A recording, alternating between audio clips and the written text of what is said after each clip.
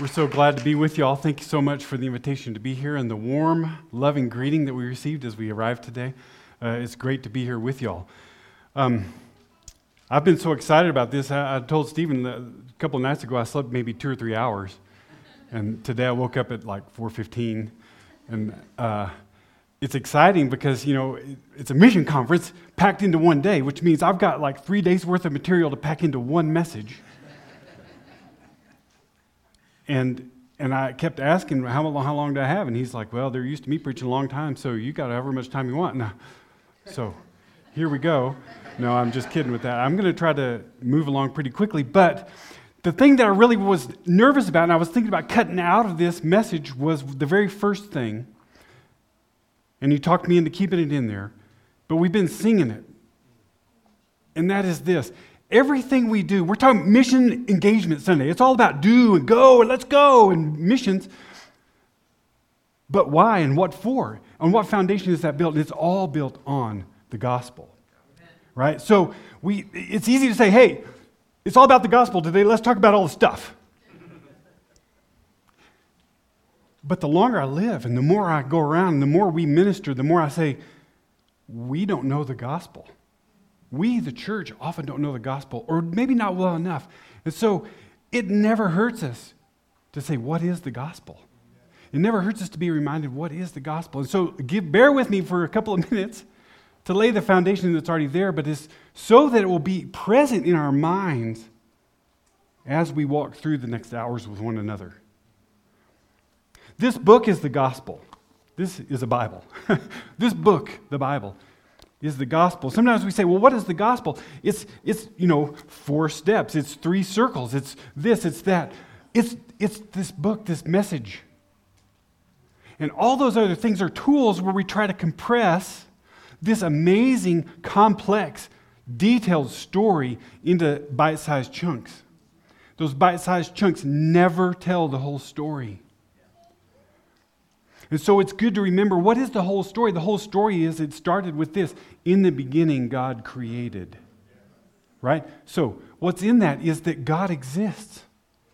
God is. We believe, we who are followers of Jesus, we believe, we're convinced that God is. And He created. And then it launches into an Offenbarung. I'm sorry, I'm thinking in German there. A revelation. God is revealing Himself to us and explaining Himself to His creation. Right? So this is an explanation of who God is. You know how many names of God there are in the Bible? There's 48 or 50 names of God, and each one is a characteristic. He's patient, He's holy, He's just, He's the God who sees, He's the God who hears, He's the God who's there. Right? All these things are explained all through the Bible. And in contrast to that, then, is the fall of mankind, right? That all people have rebelled against God and have broken. That relationship between God and people is broken. And this brokenness is so strong that it breaks the entire creation. The entire creation suffers and groans under the weight of this brokenness. And so we see, especially in the Old Testament, God's helping us understand the contrast between us, who are broken and sinful and rebellious, and God, who's glorious and perfect and holy. And from the very beginning, He says, it's clear, that's a gap, and there's no way that we can bridge that gap. The relationship is broken. But God, even in the very beginning, says, but I already have a plan. He had a plan before time began. A crazy plan, a freaky, crazy plan to send His own Son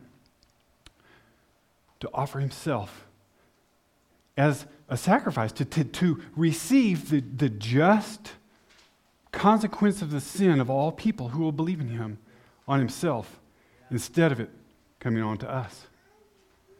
Now, I grew up in Amarillo, and there's nothing that helps me fall asleep better than a thunderstorm or a train in the distance.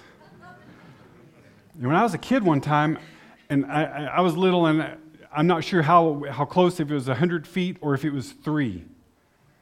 But we almost got hit by a train one time crossing a railroad track. And I think it was about 3 inches. There was nothing more terrifying than a freight train barreling down the tracks and it's going to crash into you. And when we read the Word of God in the story here, God is explaining the wrath of God against sin is like that freight train. It's barreling down the track. And I'm standing there. There is no chance, right? They might find some body parts somewhere, but they'll be small. And Jesus, purely out of grace, purely out of mercy, says, I'll step in the way. And I'll receive the full blow, the full weight of that wrath. That's what we've been singing about. Is that not amazing, that story? But it doesn't end there. The Bible continues on and tells the story is when we say yes to Jesus, I'm going to follow you, I'm going to trust you, and I'm going to receive that. I receive forgiveness for sin. So like in a court of law, I'm pronounced free, not guilty, right? Jesus has become the guilty one in my place. But that's just the very beginning of something else. That's just the very beginning of a transformation of who I am. And when I say I mean that for each one of us, right, who follow Jesus. For you, we are all in a process of being transformed by Jesus, right? So he gives us his life. He comes in our life with his power and with his Spirit, and he starts to transform us step by step. He's making us into the ideal, the pure thing that God would have created if we hadn't had sin, right? And so we're becoming, and then the end is that we will be that one day at the end time. And there's hope. And the book ends with what we call the book of Revelation, where God explains all things will be restored. The oneness and the unity and the perfection that God created in the beginning will be restored, and we who follow Jesus will be a part of that. Right? That is the gospel. That's the gospel. And we just sang it's beautiful. I couldn't sing, right? I'm kind of emotional and sentimental, so I start to cry if I try to sing songs like that. So that's the message of this book. Now, what I just described to you is also just a pitiful, short, little summary of it. A pitiful, short summary of it. Paul wrote a letter to some friends, some people in Rome, and he spent 11 chapters describing this in greater detail.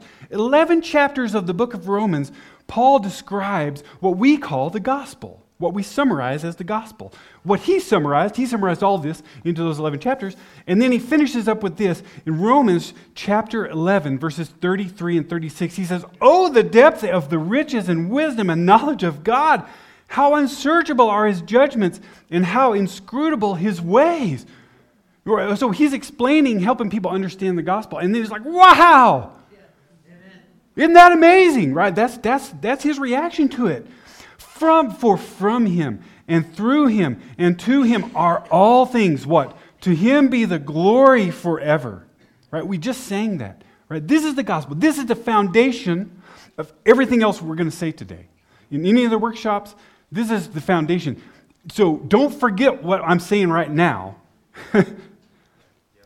Because this is what we need in our, like I wear glasses now for 10 years. This needs to be our glasses every minute of every day, so that everything we do is going through this filter of this great story. All right? So, right after he says all that, Paul goes on into the next verses, and he pretty much, I'm summarizing a little bit here, cutting out some of this. He starts with, therefore. He says, I appeal to you, therefore, brothers. So, therefore, what does therefore mean? It says, on the basis of all this stuff I just explained, now, how do we respond to that? Therefore, present your bodies as a living sacrifice. And he says, don't be conformed to this world, but be transformed by the renewal of your mind. All right, so I'm going to get all hung up here on this thing, be transformed by the renewal of your mind.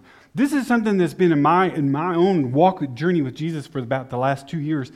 It's all about this right here. How are we to be transformed? By working harder? Are we to be transformed by going to church on Sunday?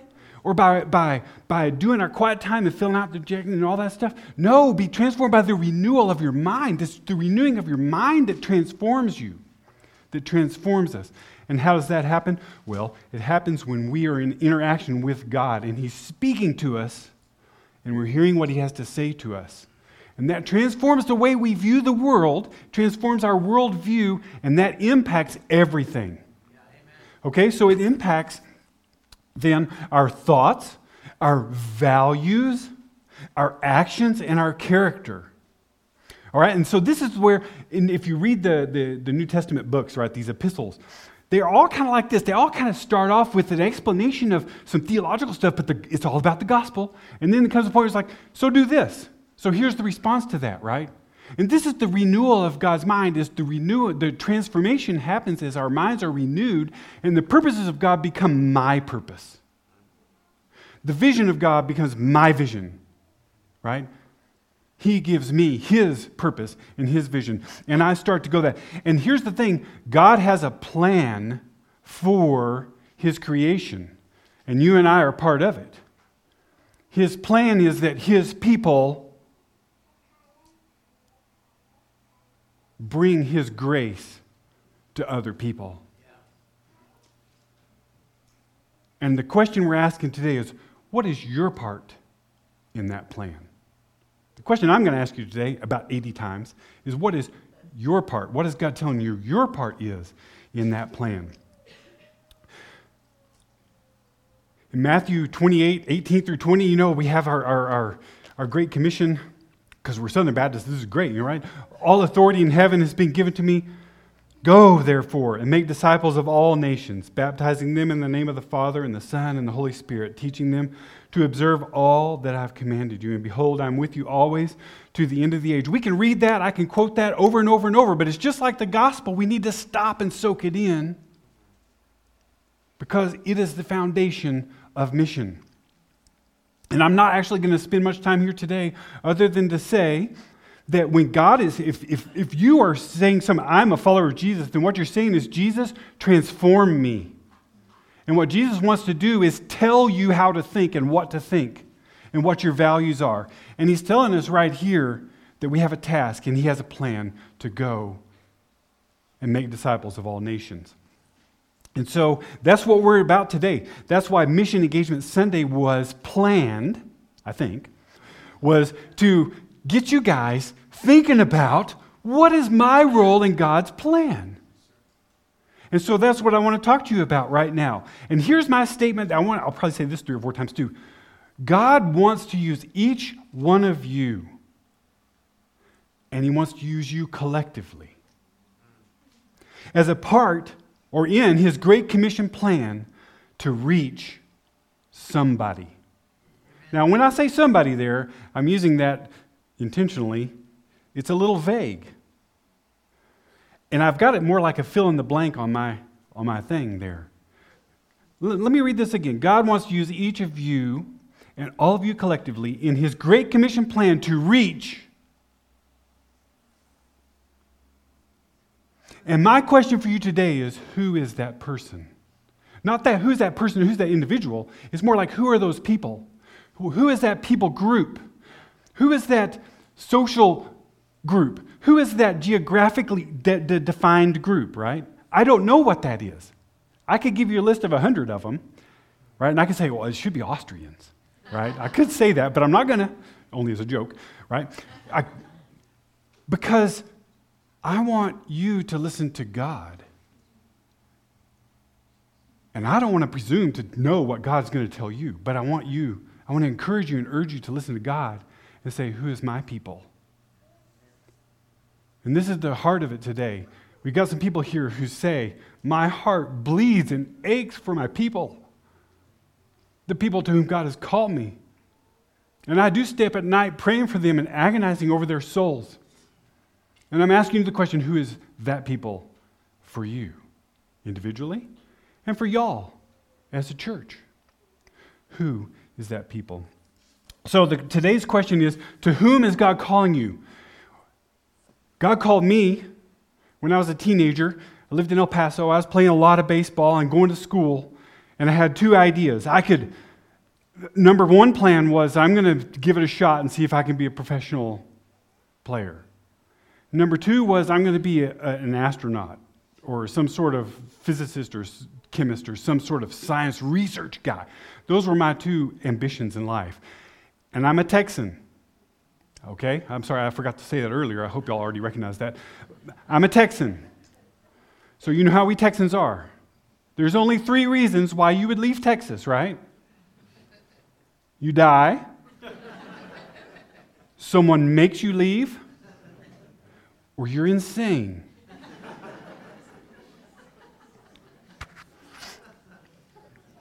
And God said, go. Lance, I want to renew your mind and transform you. I want to renew your mind and your ambitions and transform your ambitions. And go to the nations. And over time, then God revealed step by step, go to Austria. The Austrian people are your people.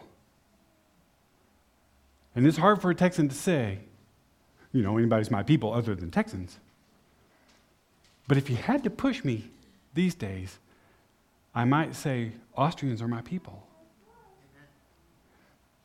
And I don't see that as Verrat. I forgot what betrayal to Texas. I see that as a higher value that has been given by God, right? Who is your people? To whom is God calling you? And some of you already say, I already know who that is. And then I say, great. Today's a great day to reinforce that, to remind you of that call, to say, yeah, keep going.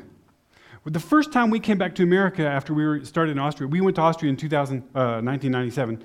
And then we came here in 2000, at the end of the year 2001. And our little boy, Tyler, it was clear that there was something not right. He has a developmental delay. And we were in agony because everyone we talked to, except for maybe 2 people, said, you probably shouldn't go back to Austria.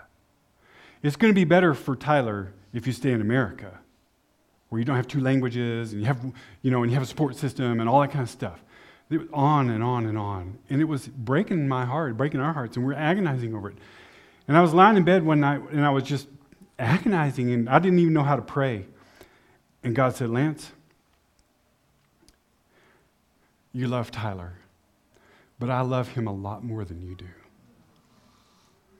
Lance, you want what's best for Tyler, but I want that for Tyler a lot more than you do.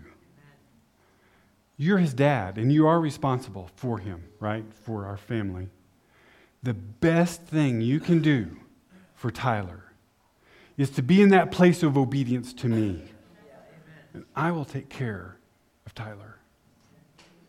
And so we kind of got stubborn, kind of argued with some people and said, we're going back to Austria.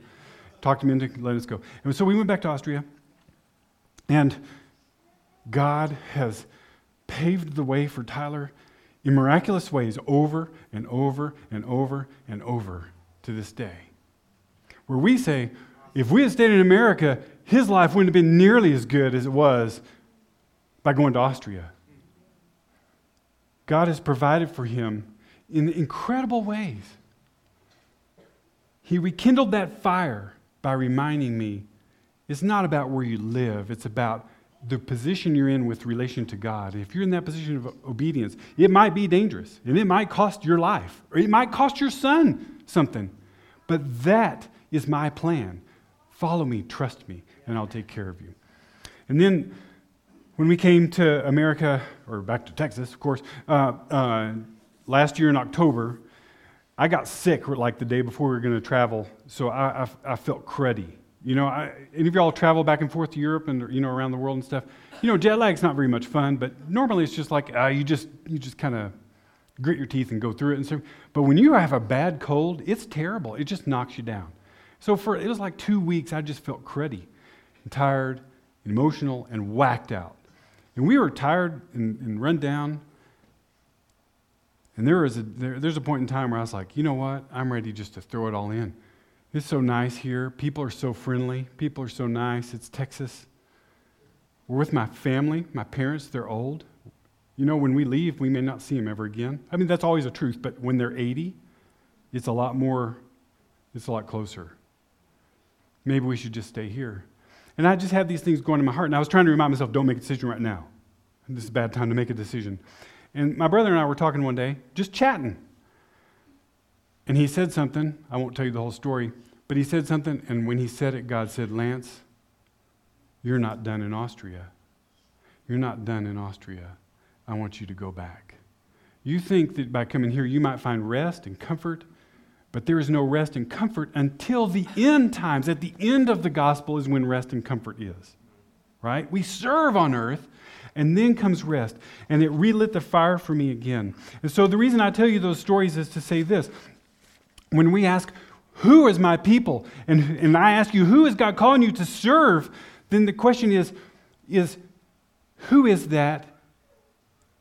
Or maybe who is that again? And I want to encourage you to stay faithful to the call that God has given you to your people until the day you die, or until the day He really whacks you over the face to make sure you know something different. Okay, so God has a plan for the world. I'm moving way too slow right now, so I'm going to speed up. God has a plan for the world. And His plan is that His people go and bring the gospel to the world. Isaiah 51, verse 5. This is kind of a Christmas time, an expectation of Jesus coming into a prophecy. My righteousness draws near, my salvation has gone out, and my arms will judge the peoples. And then it says, the coastlands hope for me, and for my arm they wait. The coastlands hope for me, and for my arm they wait. The earth, the broken earth, the broken humanity is like that coastline. It's waiting for the good news, the hope of Jesus Christ to come to it. How is it going to get there? It's going to get there when God sends His people. It's like when Paul had this vision of a man in Macedonia, right? Come over and help us.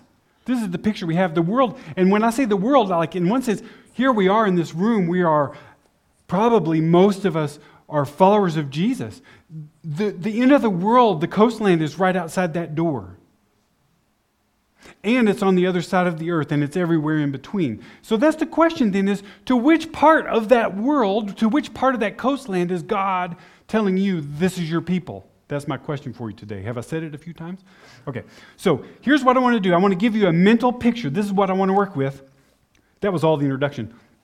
The mental picture from Ezekiel. This comes from Ezekiel 22, verse 30. It's one of the saddest verses in the Bible, actually, or it's one of the many sad verses in the Bible. And I sought for a man among them who should build up the wall and stand in the breach before me for the land, that I should not destroy it. And then comes the really sad part, but I found none. And so this is the time, okay, where you got to understand the historical context here. The picture in the mind of the people who would hear this were, these were the Jews, right, from Jerusalem. And their city had been overrun. And they had had waves of captives being taken away to Babylon, right? And so their city is in ruin, and there's holes in the wall. And a wall in those days was the security for the inhabitants. Everyone inside that wall is secure, right? And so if there's a breach, a hole in the wall, that city is vulnerable to be overrun over and over and over and to be plundered, right? For the bad guys to come in and steal stuff or break things or take people or kill people or whatever it is, right? So that is danger, danger, danger. And God is saying, okay, in this prophecy it's about the idea that the people of God, the Jewish people, were rebellious against God, and they were broken, and they were lost, and they're inside this city. And the wrath of God is on the way. The judgment is coming on this city, right? Just like that freight train. Here it comes. And it's coming through this big hole in the wall. And He says, who's going to go and build that wall up? Who's going to go and stand in that wall between the enemy or the judgment that's coming and the people? And here we have a picture that I want you to have in your mind. Who will stand in the gap, stand in the breach, and intercede for this rebellious, broken, lost people?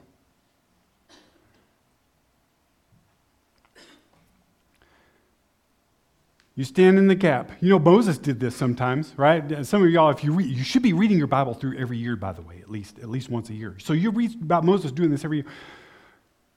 God's saying, Moses, get out of the way. It's time for all these people to be destroyed. And he says, no, please don't do that. For the sake of your name and for the sake of your glory, don't destroy this people. What's he doing? He's standing in the breach, interceding for the people who are rebellious. God, rescue them, save them, help them, bring them hope, bring them salvation. And then he's turning around to the people, and what's he saying to the people? He's saying to the people, turn to God. Obey God. Trust Jesus. Right? This thing standing in the wall, in the gap of the wall, is a two-way thing. Interceding to God on the one hand, interceding to the people on the other, trying to draw them together. And in the case of God and people, it's not God who's not willing to step forward, right? He's ready. How do we help the people? And there's an active part of this. He says, he doesn't just say, go and pray. Like, okay, so it's not like a trite little saying like, oh, just pray for the people, right? This is an intercession that is work. He says, build up the wall and stand in the breach. So there's an active part of this. And so the picture I want to give you is, for which people do you stand in the gap? Which people is God saying to you, I want you to stand in the gap for that people?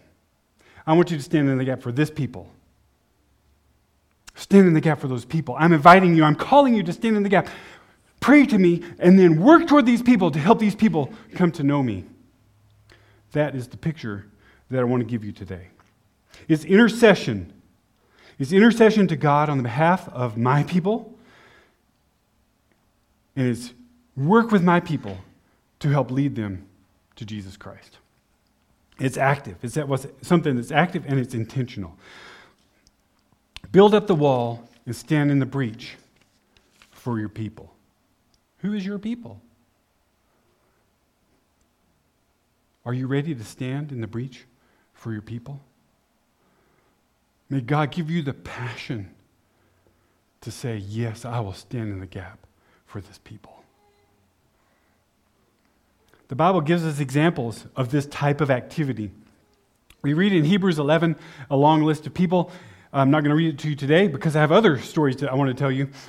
But we kind of call them heroes of faith, right? This is a roll call of faith, the heroes of faith, right?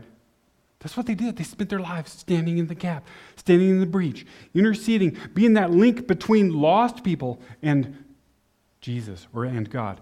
And so, where Carrie and I live in Austria, you might not know this about Austria, but Austria suffered one of the worst persecutions in history about 500 years ago, just under 500 years ago.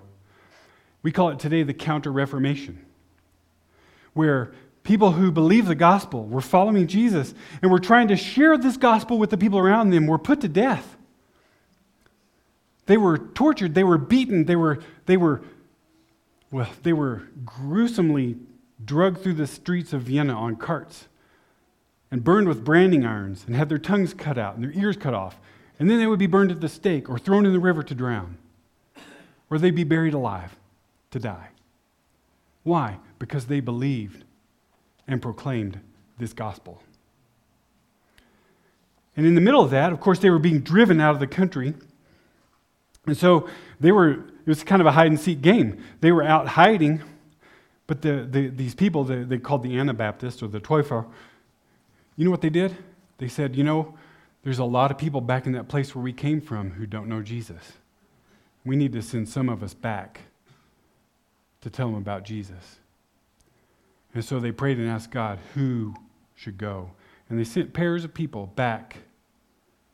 As they were fleeing, they sent people back who would go quietly and try to find people and try to share the gospel until they would be exposed, and then they would become the next martyr. And of all the missionaries they ever sent, every one of them was killed. But they kept doing it because they said it's worth it. It's worth it. This is what God, these are our people, and they need the grace and the hope of Jesus Christ, and no one else is going to bring it to them. We're going to bring it to them. We're going to stand in that breach for them, even if it costs us our lives. And even if we're brothers, and I know I'm sending you to your death. I'm not sending you, God's sending you, but we're blessing you, and off you go. It's heroic stuff. It doesn't always have to be that heroic. It's pretty dramatic. I just wanted y'all to hear something about Austria while I'm up here this morning. So, Carrie and I were in New Orleans one time at a church, and a man shared a testimony. And his story went like this. Well, when I was a kid in this neighborhood, kind of the inner city, you know, the rough neighborhood of the town, this white lady came to our neighborhood, right? So this white lady would come to our neighborhood, a little old white lady, and she would give us candy. And all the kids would run up and gather around her. And she kept coming back, and she would give us candy. And over time, we realized she wasn't just giving us candy. She wasn't coming to give us candy. She was coming to love us. She was coming to tell us about Jesus. And she told me about Jesus. And over time, I was looking forward for her to come, not because of the candy, but because of the Bible stories and because of what God was doing in my life. And you see, this woman was standing in the breach for this neighborhood. And this kid grew up, became a follower of Jesus, went to seminary, got his degree, and now he can go anywhere, like here, to a church and get hired as a pastor and get paid. And you know what he did? You know what God told him to do? God said, you know, the lady has died. She was old, right? And he became the next person to fill that gap in the wall for that neighborhood. And his testimony was so powerful, I thought, man, everybody's celebrating, oh, you're going overseas, and, you know, all these, to us and the other missionaries who were there. I'm like, but the real hero's right here in the room, and he's never left the neighborhood. This is standing in the breach for your people. In the last few days, or in the last few months, we've gotten to know Stephen a little bit, and Danny, and yesterday we got to meet Nikki and Lori. These are people who are standing in the breach for this neighborhood, for this city. You understand that, don't you? Their hearts are bleeding for Albuquerque, or for this part of Albuquerque in particular. And for you, the members of this church, they lay it on the line every day for you. And so when I stand up here and we talk about what does it mean to stand in the breach for people, then I say, well, here's some people doing it right here. And I want to honor you and encourage you and spur you on to stay true, to keep doing it, to keep following in obedience and joy to what God has called you to do. And may He keep that flame burning in you for this city. As you stand in the breach and say, Jesus, help these people. And as you say to these people, turn to Jesus. He is your only hope. This is the ministry that they do. And it's tough, right? I mean, you know all the things they have to deal with, right? And Doug and Rhoda, back there, I listened to your podcast a little bit, just not much, not all of it, but I heard a little bit of it, who said, God said, I'm putting on your heart women who are pregnant in crisis. And they say, yes, Lord, we'll do that. We're going to stand in the gap for women who are pregnant in crisis. And so they give their lives for these women, not just to help them have a safe birth, but to have a life that's renewed and transformed by the gospel, to give them hope. And then, and I heard in the podcast, it's not just helping them have their babies, right? You inherit all the other problems that are there if they have some sort of addiction problem or some sort of psychological problem or some sort of dangerous family problem. You get to deal with all the junk in their lives. You're standing in the gap because if you're in the gap, you're creating that safe place for them where they can experience God's grace. And so I want to honor you and encourage you to stay firm and to stand strong in that and to keep pressing on. And keep pressing on. God has given you a people. Go after your people. And then we met Justin here earlier. I think your wife's name is Julie, right? And so it's not just Justin who's the church planter in the international district. It's Justin and Julie, their family, their kids. Do you have kids? Yeah, all their kids, they're all part of that. Right? And the international part of a city can be pretty cool. They have great food. It smells different in certain places. Like you walk by the restaurants, it's awesome. But you guys know what kind of reputation these parts of town have, right? And you say, why would you go there? Why would you go there? Because God said, that's my people. That's your people. And I want to urge you and encourage you and exhort you, press on for your people. I want to honor that because you're standing in the gap for your people. And this is an example of what we're talking about. And this is what I'm asking each one of you. Who is your people for whom you stand in the gap? Jay and Elise, out there on the university campus, I don't know, I'm sure you guys know more about the news than I do in America. But since I've been here, all I've heard is teenagers and young people are wacky right now. They're all sick. They got all these problems, right? They're thinking about suicide all the time. They're having all these problems. And there you are in the trenches with these people, helping them grow and mature. And you know what? They're the future of our country. They're the future of this city. They're the future of our churches. And so you're investing in helping them become healthy followers of Christ. Standing in the gap, staying up all night, dealing with them, right? Well, you stay up all night anyway with your baby, so you're already awake. But that's okay. But you're giving all you got, and you pour out your life for them. This is what it is, standing in the gap. And so I want to urge you, I want to thank you and honor you for your work.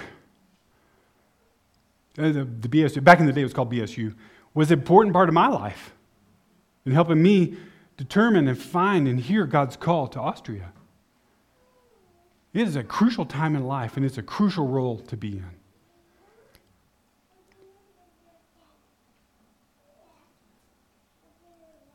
So, I've gone through this list, and I wanted to say this so that you know today in these workshop times, you've got the chance to hear from these people, the passion they have for their people. And let it be an example to you as you ask the question, who is my people? And then you have people like me praying, God, give them passion for their people. Let them know who it is and give them lots of passion for it. But here's another question. Who stood in the breach for you?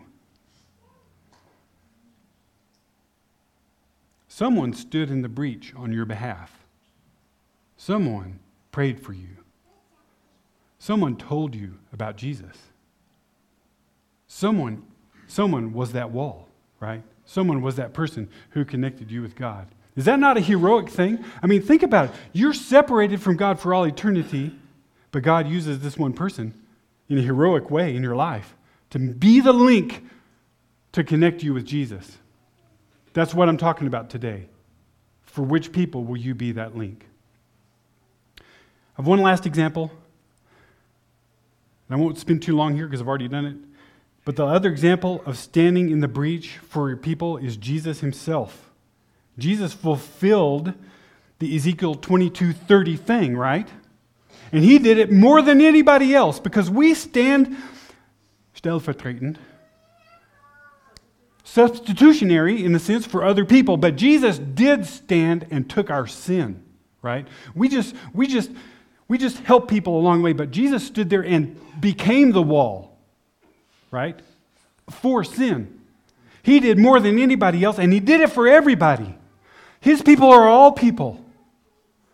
His people are all people. That's one reason why it's really important that we in the church, that we understand when we look at all the different languages and colors of people and all these kinds of things that we're like, people are people. They're all God's people.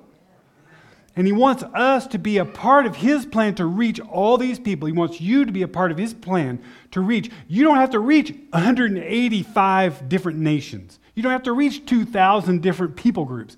He wants you, though, to be instrumental or his tool for reaching some of them. So who is that? But anyway, when Jesus does this, then we come back to the point. Therefore, Jesus deserves all the glory and all the thanks and all the praise. Because he's the one that makes it possible for us to know God. So Jesus calls us to follow him. And as an answer to him, as a thankful answer to him, we say, yeah, I'll go step in. Which gap do you want me to be in, Jesus? Where's the breach that you want me to be in? For which people? That's our attitude. That's what we want to discover. And then I want to go do it. And you know what? It's going to be really hard. The gospel tells us the truth. And the truth is, it ain't easy. We suffer. You know, some people say, oh, Austria is a mission land, and it's a great place to live. It's hard work on the gospel side, but you know what? It's no fun not to be around our family. It's no fun to be there alone when your wife has cancer.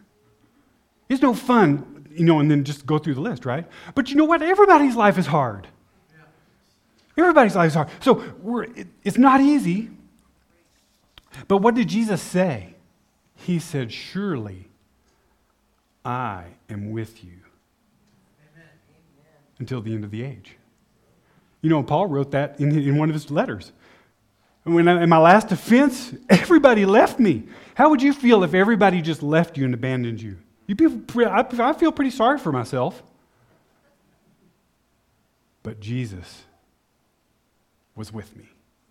And that's the one thing that matters. So as we stand in the breach for our people, we got to understand Jesus is the one who empowers us, enables us, strengthens us, and helps us. And he will never, ever, ever, ever leave us. And it may cost us something. It may cost us pain or suffering. It may cost a life. But our life, and this is part of the gospel, is in the future with him. Right now, we're in boot camp, right? Our life is later. And so it's okay. And that's one of the things I heard from my brother. It's okay, Lance, for you and Carrie to go. It's okay. We're okay. They're being carried by Jesus, and they're blessing us so that we can go. Wow. Okay, that's going to start me on another sermon. I'm not going to go there. I'm almost done here. If you are a follower of Christ, he is inviting you. No, he is calling you. Jesus is calling you to stand in the breach for somebody, for someone, for some people. God wants each of you, and he wants you collectively as a church, First Baptist West Albuquerque. He wants to use each of you and all of you together in his Great Commission plan to reach someone. And I guarantee you, part of that plan is to reach this neighborhood, in this city, New Mexico. The question is, who is it? Maybe more specifically. And here's the question you might be saying, well, Lance, this is all great and good, but how in the world do you find out who that is? And we have little quips and quotes that we use in the mission world. And, you know, it says, go and make disciples, right?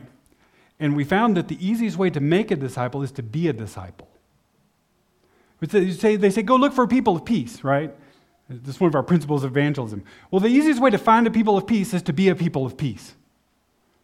So it all starts with your own heart and your own walk with Jesus. Are you reading? Are you studying? Are you just soaking in his gospel all the time to hear what he's telling you? If you're not doing that, it's going to be hard to hear. But if you're doing it all the time, you're primed. You're ready. And as you pray, he's speaking to you. And as you consult and talk to people with wise counsel, other disciples, and pray together, then God makes it clear, right? He speaks. There's no question that he speaks. The question is, are we in a position to be able to hear? And we're in the best position to be able to hear when we're being a disciple, that is, cultivating our relationship with Jesus. I'll just tell you all this because, you know, you're not my home church, right? Like a prophet's not without honor except at home, right? But I would say this. I think it would be wise and good for us to spend more time reading this every day than we spend listening to talk radio or watching news or reading newspaper. You know what I'm talking about? The discourse in America is really unhealthy. It's not gospel-centered. This is the echo chamber. This is the echo chamber of a disciple. This one right here. And you know what? If this is your only echo chamber, it's the wise one. It's the complete one. It's the whole one. It's the right one. All those things, right? It's all of it because it's God. Okay. Sorry, I got off on that one. How do you find out? Be a disciple. Get in God's word. Get in prayer. Seek wise counsel. And then, here's the other one, try stuff out. Go on mission trips. Do stuff. Work with the children and see if God's calling you with the children. Work with the teenagers. Work with the old people. Me. Then go to the international part of the city. Go to Arizona. Go to Texas. Wow. Now, if you go to Texas, you might not come back, so be ready. But go and be a part of what God's doing somewhere and tag along with someone and ask them what it's like to serve these people and what God did to put that fire in their heart to do that and see what God does with that testimony. And that's what I want to encourage you to do today with these guests that are here. Come up and ask us, what did God do? How did he call you? What's it like to have a passion for this people? And listen to their story and see what God does in your heart. That's what we're doing today. We're exploring together what God is telling us we should do. What's our next step? Okay, I've said that enough times to now. I'd like to ask you to pray